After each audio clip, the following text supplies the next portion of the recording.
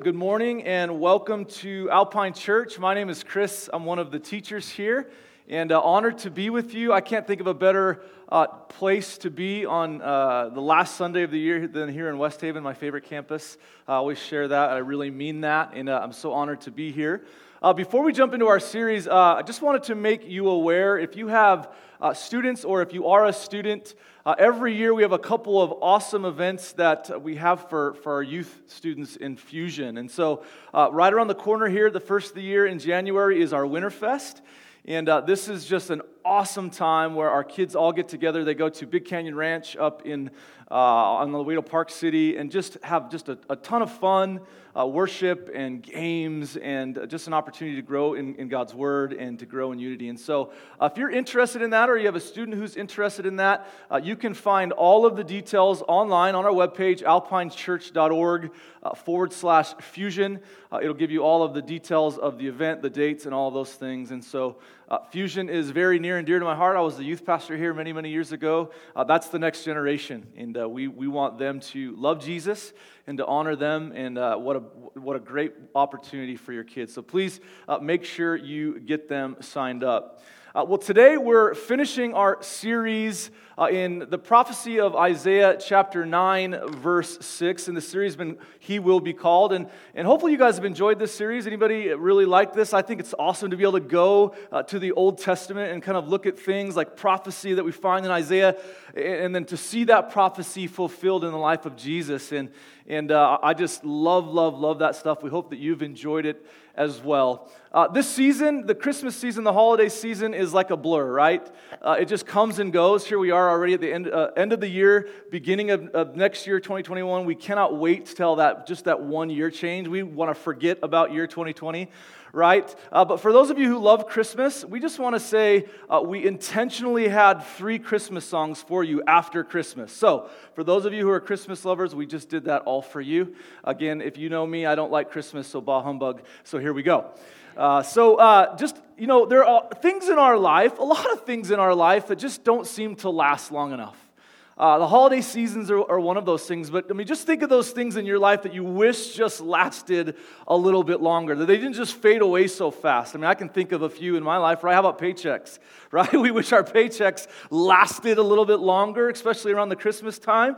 How about the dreaded cell phone battery? I don't have my cell phone on me, right? But when you walk out of the house and you look down and you see that red instead of the green, that's the end of the world, right?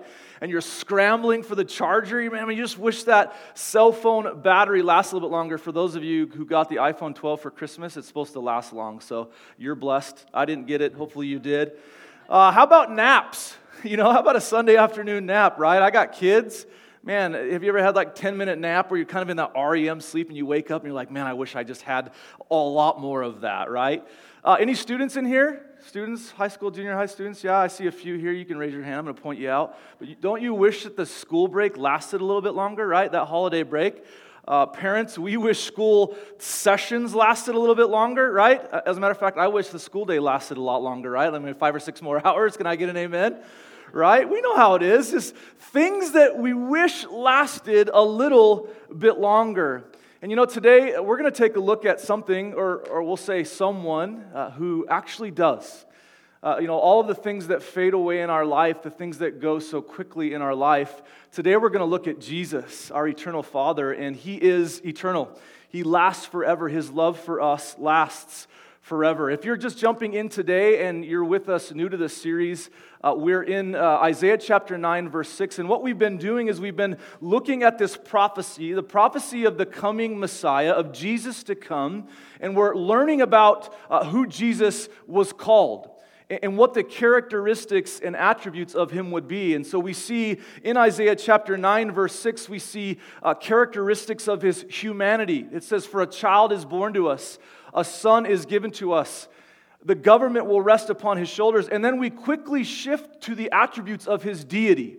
It says, "And He will be called Wonderful Counselor, Mighty God, Everlasting Father, and Prince of Peace."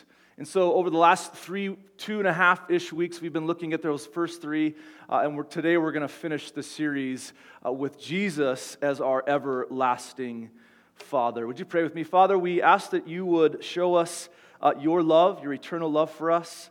God, how you give us eternal purpose and joy and love. And God, you never end. It never fails. God, you are faithful to us. Lord, I pray that every person in this room, wherever they're at in their journey, in their walk with you, maybe it's a seeker or someone who's investigating or someone who's been a believer for many, many years. Lord, I pray that you would give us a new heart, a new understanding of who you are as our eternal King and our eternal Father. We love you, and speak to us today. In the name of Jesus we pray.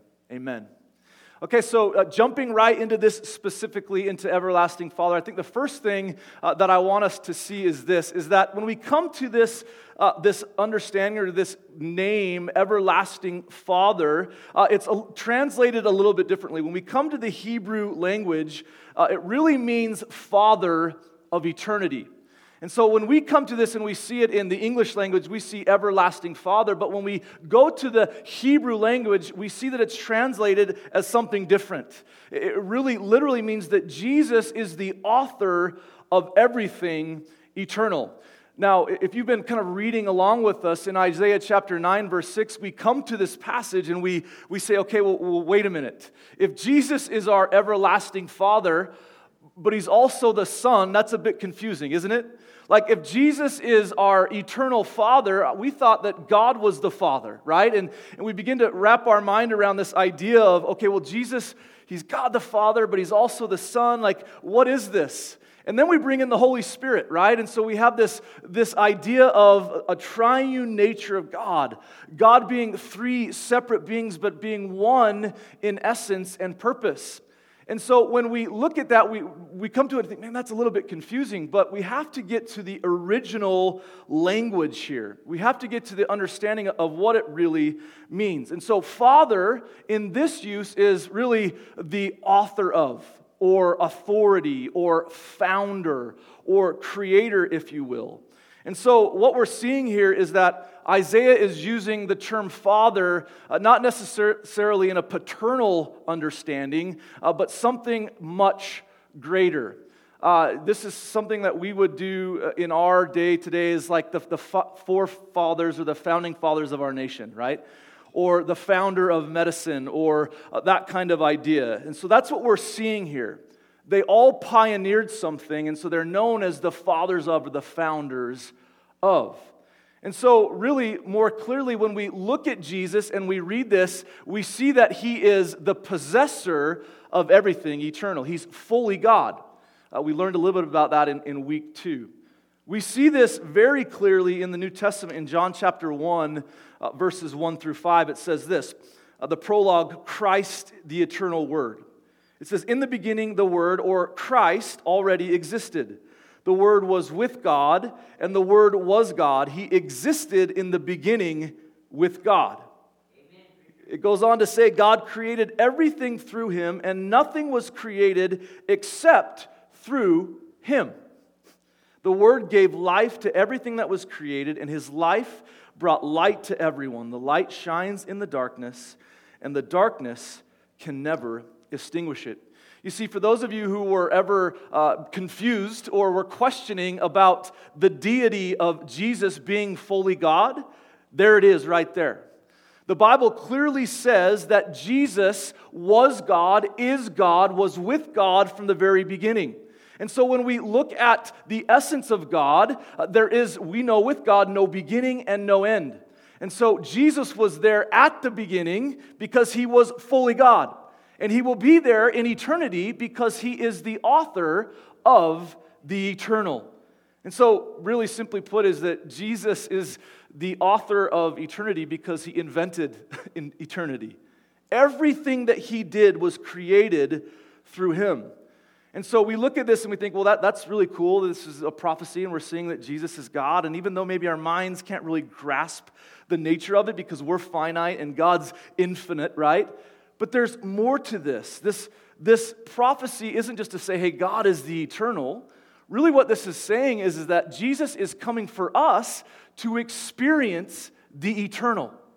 In fact, I believe that God created us specifically with eternity in mind, with an eternal desire, if you will.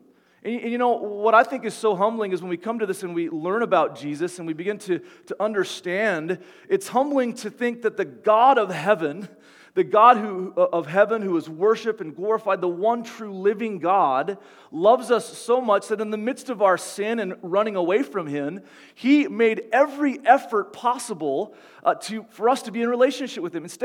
In fact, He stepped down from heaven to earth so that we could experience a relationship with God. He lived a life that we couldn't live. He died the death that we deserved, all so that we could be in relationship with the mighty God. And so God isn't some distant father who's kind of looking over and saying, good luck. No, He sends Jesus down so we can experience His wonderful counsel as the wonderful counselor. So we can experience His mighty power in our life as our mighty God. So that our relationship with God can have peace. It can be fixed, if you will. And most important, we see that one day we will experience eternity with God the Father because He created us to be in relationship with Him. And that's so humbling. You know, the other thing is that when God created us, with Jesus there in the beginning, in Genesis, He said, let us create man in our image. And so if God is eternal, if He is the eternal Father, He gives us an understanding and a desire for the eternal. We read about this in Ecclesiastes chapter 3, verse 11. It says that He has planted eternity in the human heart. You see, this isn't just something that we read or that's spoken to us. This is wired into our DNA.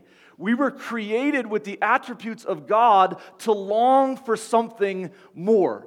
And you see, I think what happens is we get into life, we have work, and we're kind of shooting for a goal, and we're kind of wrapping our minds around what's closest to us, family and friends and all of these things. But there's also this longing inside of us that there has to be more. Has anybody ever felt that way? Like, man, there's just got to be something more. Like, as great as things are in our life, as much as we have, and as joyful it is to have family and all these things, there's this longing and this depth inside of us that just says, man, there has to be more than 401ks and bank accounts, right? There has to be more than the big house and the big car. There has to be more. And the reason why is because there is. And Jesus planted that in us, a desire to want something bigger, to want something eternal. But you see, our natural response is governed by time, right? How many of you have a watch on right now, right? We look at that watch. As a matter of fact, I'm timing this message right now, so when we get about 28 minutes, it nudges me, because then I'm about losing you right around that 28-minute mark, right? Because we're governed by time. So I might go to 32, but that's okay. But, I mean, we set our alarm clocks in the morning, don't we? We have meetings that we have to go to on time, unless you're my wife. She likes to be like 5 minutes late, and I hate it. It bugs me so bad. But we govern everything with time. People get older. Our hair gets grayer, right? We just get older, and eventually we will fade away. And life comes at us so quickly. Kids and hobbies and sports and all of these things. And our attention just goes on to the temporary. But you see, beyond all of that, there's this desire for more. And that's the eternal. That's what God wired into every single one of us. Now, have you ever just kind of stopped for a minute and had those things that you just wish you had a little bit more time of? I mean, more than just the silly things that we talked about. Like, I think about this in my own life. You know, maybe it's a loved one that you just wish you had a little bit more time with, you know, like holiday seasons bring if you have loss in your family. We recently lost our little brother 2 years ago. And I just wish that I had more time with him, just to tell him that I loved him. You know, like, and you may have had that experience, but maybe it's in a relationship or an event or something that happened that you just loved. And man, I just wish I had more time with that person. I wish I would have done more in my life. I wish I just would have done something bigger. We're left wanting more. And I believe that's because God created us that way. He put the eternal in us. He's planted that in us because there's something bigger than clocks and meetings and times. There's the eternal. And you know, for many of us, this idea of the eternal or eternity or everlasting is is just something so far away that it's hard to grasp. I mean, have you ever just kind of thought and wondered, like, what's going to happen? I read about it in God's Word, that when all of this is over, I'm going to go to heaven and there's going to be no time and it's going to be eternity. Does that kind of scare you a little bit? I mean, I've sat in my car and thought, man, I don't even know what to think about that. It kind of freaks me out a little, because we're here in the now and in the temporary, but that thing in us is like wondering and seeking, and it's there is because God put that in us, and He wants us to know that one day we get to spend eternity in His presence. And eternal life isn't just something out there or distance, it's right there in us that we can grasp onto it. And as unbelievable and miraculous that is, that our God would want that for us, He does. He does, and He created us that way. And so, we look at this and we say, well, that's just a cool concept. So what does that mean for me practically? What does that mean for me if God is eternal and He's wired eternity in my heart and desire to long for something bigger? Well, what does that mean for me practically in everyday life? Well, I think when we begin to understand who God is in the eternal essence of who He is, we begin to see what He gives us through that eternal understanding. And there are really three things that I think apply to us. The first is this, is that Jesus, the author of eternity, He gives us eternal joy. This is a joy that is a deep, sustaining joy. It's a joy that is bigger than just happiness or emotions. All right, there's a difference between a happiness or things that we love and experience and are grateful for, and joy, which is something that goes beyond just feelings. It's sustaining. I think about things that happen in our life where they're difficult things. For those of us who are in Christ, we know that that's not the end of the story, right? That God gives us a joy that allows us to see through the difficulties. We read about this in Hebrews 10:34. It says, "You suffered along with those who were thrown into jail, and when all you owned was taken from you, you accepted it with joy. You knew there were better things waiting for you that will last forever." You see, what's being spoken here is that this was highlighting those who were experiencing difficult times in their life. Difficult situations and circumstances, persecution. They were being jailed and things were being taken from them. And what he's saying in the middle of all of that is that in a relationship with Jesus Christ, we can have a joy that is fulfilling. Even in the midst of difficult times and circumstances and situations, God allows us through His love and through His understanding to move past those things because of the joy that He gives us. Regardless of the mistakes that we've made or the things that we've done, those things are temporary. And one day we'll have an eternal joy. Those mistakes don't define us. They don't define our future. God defines our future. And God can use our biggest mistakes and turn them into our greatest victories. He can use the most difficult circumstances in our life. He can use, whatever He wants to that we view as difficult and as hurtful. And God can use those to make us the best us that we can possibly be. In fact, God promises us in Romans 8:28, He says, "For He will work all things for the good of those that love Him and have been called according to Him and to His purposes." And so God can use your most difficult situations to bring about great joy. And you see, this isn't emotions and happiness. This is eternal, deep-rooted joy. And the reason why we can have that is through Jesus, the author of eternity, the author of joy. Jesus fills us with a sustaining joy. Many of you in this room know me pretty well, and I feel like I know you pretty well.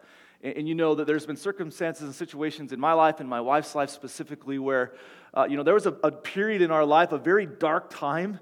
My wife had some postpartum depression, and then she got onto medications and tried to come off those medications, and it was about a 5-year period of just absolute darkness, angry at God, hurt, wondering why God is allowing this to happen to my wife. I mean, she was probably feeling the same way. She crying, daily crying out to God. But she said something to me that rocked me to the core, and it'll always stick with me. And it comes out of Nehemiah chapter 8, verse 10, and it says, "Do not grieve, for the joy of the Lord is my strength." And she said that in the midst of all of those things, as bad as it was, as much as she didn't want to be here anymore or alive anymore, she lived by the truth that the joy of the Lord is what brings strength. God's joy, Jesus' joy, it comes in a form that gives us what we need. It gives us what fulfills and sustains. It brings us a joy that surpasses any difficult situation in our life. And that joy is for you, it's for me, it's for every single one of us. Jesus wants to give us that. And the next thing I think that we can see that Jesus gives us is he gives us eternal love. Now, let's talk about things that come and go, right? Love is one of those things, right? I mean, my son, so he's in 8th grade now, but we went into junior high, and if you have junior hires, it was like the first time I think he ever realized that he could now, there were girls, it's like the junior high threshold, and so girls and, a boy, you know what I'm talking about, right? And it was funny because I was the youth pastor for many years, and I could tell every parent how to raise their kid when it came to their teenager. But when it comes to your own kid, it's just throw it out the window, right? And so, here we are battling with now teenage love, And so in our home, you're not really able to date exclusively. That doesn't mean that you don't date exclusively behind your parents' backs, right? And so we're pretty good at kind of monitoring and having an open forum, but we found out very quickly that he introduced himself to girls, and they used that word love very easily. We got a text message. In about a year period, there was about 3 relationships, and every single one of those girls told my son that they loved him. And you know what he said back? He didn't say, I love you too. He just said, you too. Because I think he didn't know what to think. You know what I mean? Guys are a little bit different. And so we had this conversation with him. We're like, buddy, what's going on? Listen, we've had this story. There are millions of fish in the sea, right? And love is fleeting and it'll fade away. And buddy, you need to understand that this is not the idea and understanding of love. And luckily, he's kind of went girl crazy and now he's kind of back on the right track. But then I begin to think of the love that Jesus has for us. You know the things that we have a love for something and that just kind of fades away after time. I know me, when you get a gift, you love it, and then after time it's like, oh, it is what it is. I was having a conversation with a couple guys in the back. Christmas comes around and we give our kids these toys, and for the first little bit, like a bike, you put it on a kickstand and it looks really good and everything's neat and tidy, and about a week or so later, it's over in the corner on the ground, right? We know how it is. It's just that love kind of just fades away. But you see, the love that God has for us is an eternal love. It's a love that never ends. It's a love that regardless of our sin, regardless of what we have done to push God away, regardless of anything that we have in our life, it has no limits, it has no bounds. It's an eternal love. It's a love that is overflowing. It has no capacity. It is a love that is for us. It's a love that gives us literally everything that we need. We read about this in John 1:14. It says, so the Word became human and made his home among us. Now that right there is extremely powerful. That God came, and he came from heaven to earth. And when it says the Word became human and made his home among us, it means that God stepped down from eternity in the form of Jesus Christ, Emmanuel, God with us, and he made his home in us, or around us. And here, let's take it a step further. What happens is when Jesus died and he gave his life but raised to new life, the Bible says that because he was God, he gave us the opportunity to be in relationship with God. And if we accept that sacrifice and we believe that God raised him from the dead, the Bible says that then the Holy Spirit takes residence in us. Paul says in 1 Corinthians 6:9 that we become the temple of the Holy Spirit. And so if you think of the Old Testament, the temple of the Holy Spirit was where God dwelt. And so now, because Jesus came to this earth, he lived and he died and he raised to new life, God takes residence in us and we become the presence of God. We become the temple of the Almighty God. He lives and dwells within his people. And that is so unbelievably, I can't even begin to think of a word to express that kind of love, that God would love us so much that he would enter into our world to live in us. And listen, that's the good news about the Bible. That's the good news about the gospel. The love that God has for us sees us neck deep in our rebellion. He sees us neck deep in our sin, in our shortcomings. And instead of saying, I am God, I am mighty, I am holy, I am righteous, and you're a sinner, what he says is that I'm going to send my son to live a perfect life and to die a death that you deserve as a sinner on the cross so that we could be in relationship. That is the sure picture of love. You know, I think for many of us, we have this idea that we have to be good enough. We have to do the right things. We have to say the right things. Or before we can even measure up to God, we have to be something. The truth is, nothing that we ever could do measures up to our righteous God. In fact, the Bible says that all of the good deeds that we do, the greatest deeds that we do, are like filthy rags to a holy God. And so the only way that we could be made right and made righteous in God's eyes is to accept His free gift that came through His Son, Jesus Christ. And that's a demonstration of love. And you see, that love doesn't just get us by. That love is planted within us, and it lasts for eternity. We experience that for eternity. The last thing I think is super important for us to understand is that Jesus then, not only does He give us, a love and a joy, but I think probably the most humbling thing is that Jesus gives us purpose. He gives us eternal purpose. The living God, who am I that you would be mindful of me, that you would use me to point people to you? That you would use me, God, that you would use my life, that you would use me as a father to raise my kids to love you, to honor you, that you would use me in my workplace to speak the truth in love and to point people to Jesus, that you would use me in my neighborhood, that you would use me wherever, God, that you would use me for an eternal purpose. And you see, when we begin to think there's got to be something more, there has to be something more in life, well, here it is. What's more in life is that God would use you for purpose, that He would use you to point people to Him by helping people pursue God, by making disciples, by loving people the way Christ loves us. And again, it's instant gratification where we fill our lives with stuff that we like, that we want, and then we're just waiting for more, like there's more. And it's right there in front of us. God is saying, I will give you eternal purpose. 28 minutes. I'm going to wrap it up now. The disciples asked Jesus, they said, God, how should we pray? Jesus, how should we pray? And He said, pray this way, thy kingdom come, thy will be done on earth as it is in heaven. And you know what that's saying? It's not saying that, hey, just go live 80, 90, 100 years and fill your life full of stuff. No, what it's saying is live in a way that you bring the kingdom of heaven down to this earth so that God's will could be done in the lives of those around you. That not only would He give you what you need, give you joy, give you love, but He would use you to give that to other people. That's eternal purpose. That's saying that everything matters. My life, every meal, every moment, every relationship, everything matters. And am I maximizing everything that I have to point those around me to Jesus?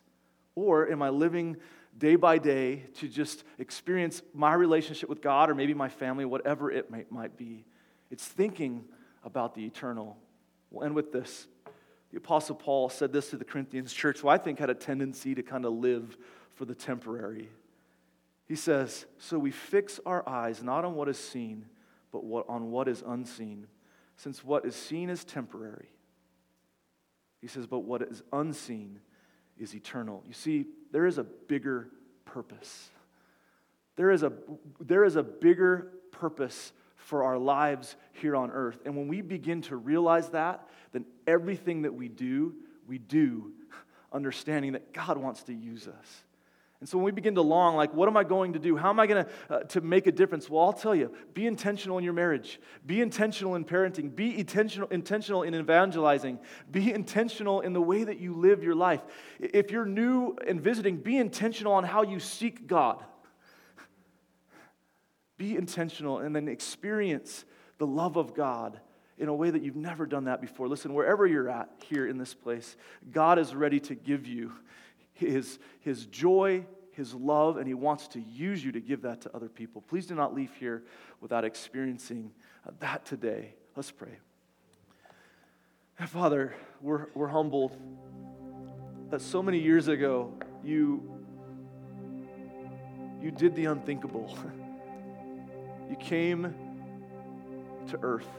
You sent your son Jesus to earth to do what we couldn't do, to do the impossible, to live a perfect life, a sin-free life, and to die a death that we deserve, and to raise a new life, God, so that it wouldn't just be a good story, but instead it would impact our life and that we could be in relationship with the living God. God, for those in here today who are seeking and investigating, not by my words, but by the power of your Holy Spirit, God, would you show them your love that you have for them? God, for those of us who have been living for you, let it not just be going through the motions. Let this be a lifestyle that we would honor you in everything that we would do, and we would point people to you, Jesus. We love you and we thank you. In the name of Jesus we pray. Amen.